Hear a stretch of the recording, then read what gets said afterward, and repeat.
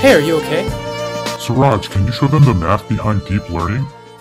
Totally. Hello world, it's Siraj, and let's learn about the math needed to do deep learning.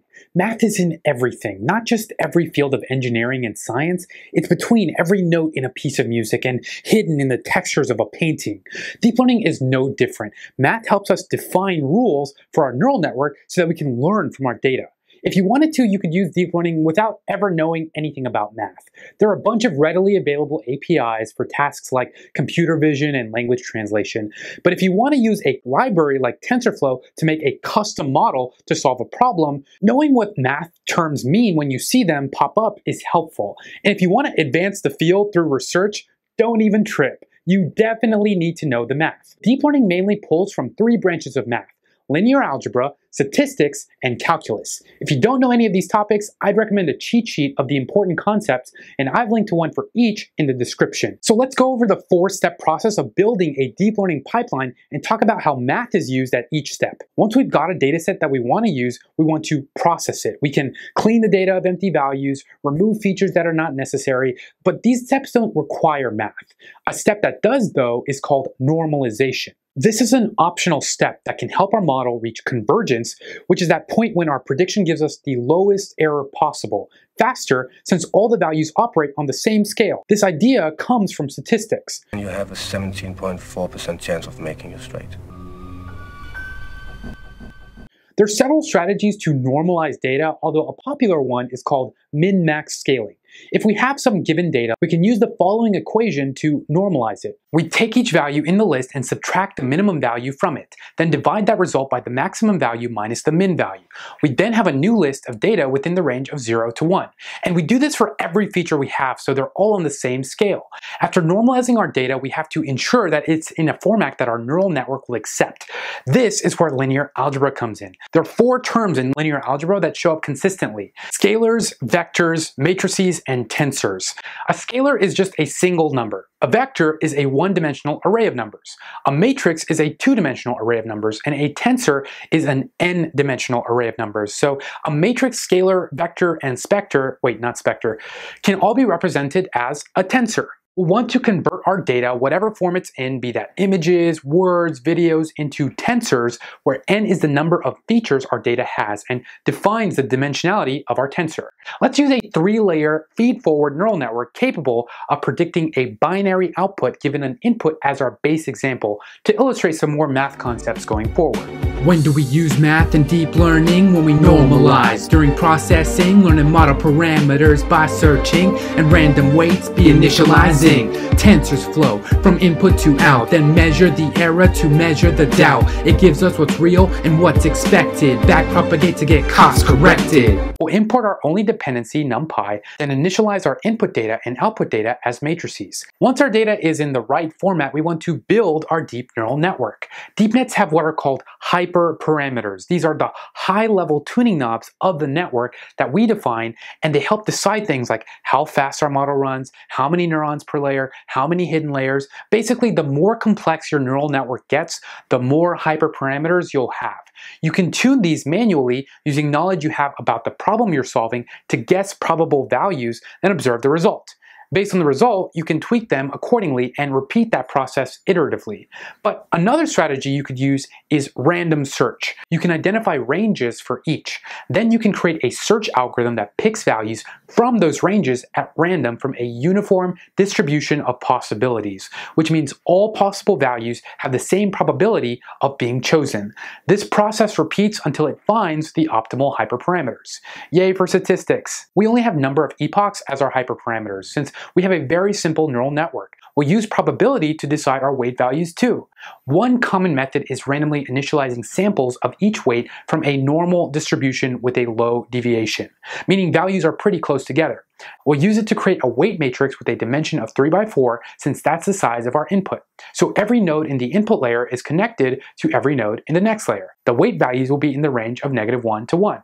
Since we have 3 layers, we'll initialize 2 weight matrices. The next set of weights has the dimension 4 by 1, which is the size of our output. As data propagates forward in a neural network, each layer applies its own respective operation to it, transforming it in some way until it eventually outputs a prediction. This is all linear algebra, it's all tensor math. We'll initialize a for loop to train our network 60,000 iterations.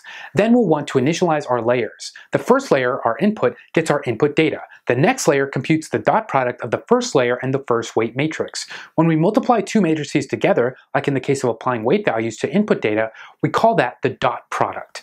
Then it applies a nonlinearity to the result, which we've decided is going to be a sigmoid. It takes a real valued number and squashes it into a range between 0 and 1. So that's the operation that occurs in layer 1, and the same occurs in the next layer.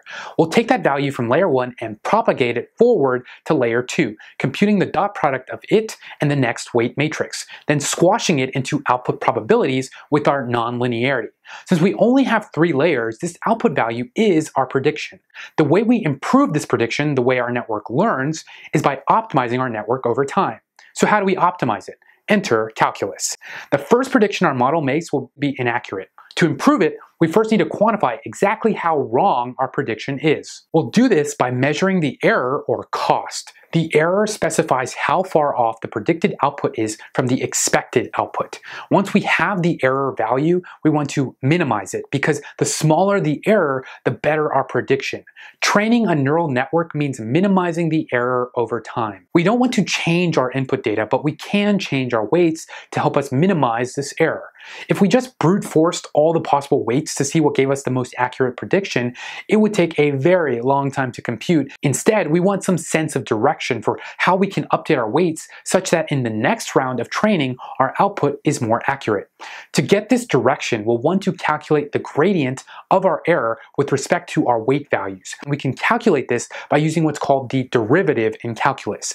When we set deriv to true for our non-lin function, it'll calculate the derivative of a sigmoid. That means the slope of a sigmoid at a given point, which is the prediction values we give it from L2. We want to minimize our error as much as possible, and we can intuitively think of this process as dropping a ball into a bowl, where the smallest error value is at the bottom of the bowl. Once we drop the ball in, we'll calculate the gradient at each of those positions, and if the gradient is negative, we'll move the ball to the right. If it's positive, we'll move the ball to the left. And we're using the gradient to update our weights accordingly each time. We'll keep repeating this process until eventually the gradient is 0, which will give us the smallest error value. This process is called gradient descent because we are descending our gradient to approach 0 and using it to update our weight values iteratively. I understand everything now. Still understand everything. So to do this programmatically, we'll multiply the derivative we calculated for our prediction by the error. This gives us our error-weighted derivative, which we'll call L2 delta. This is a matrix of values, one for each predicted output, and gives us a direction. We'll later use this direction to update this layer's associated weight values. This process of calculating the error at a given layer and using it to help calculate the error-weighted gradient so that we can update our weights in the right direction will be done recursively for every layer, starting from the last back to the first. We are propagating our error backwards after we've computed our prediction by propagating forward.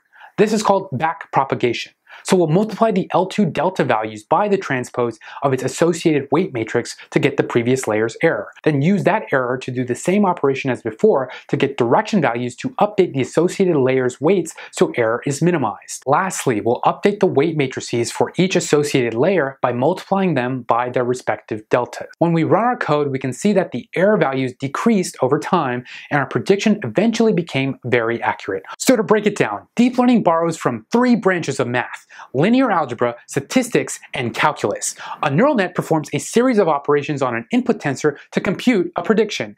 And we can optimize our prediction by using gradient descent to backpropagate our errors recursively, updating our weight values for every layer during training. The coding challenge winner from the last video is Jovian Lin. Jovian tried out a bunch of different models to predict sentiment from a dataset of video game reviews, Wizard of the Week. And the runner-up is Vishal Bachu. He tested out several different recurrent nets and eloquently recorded his experiments in his README.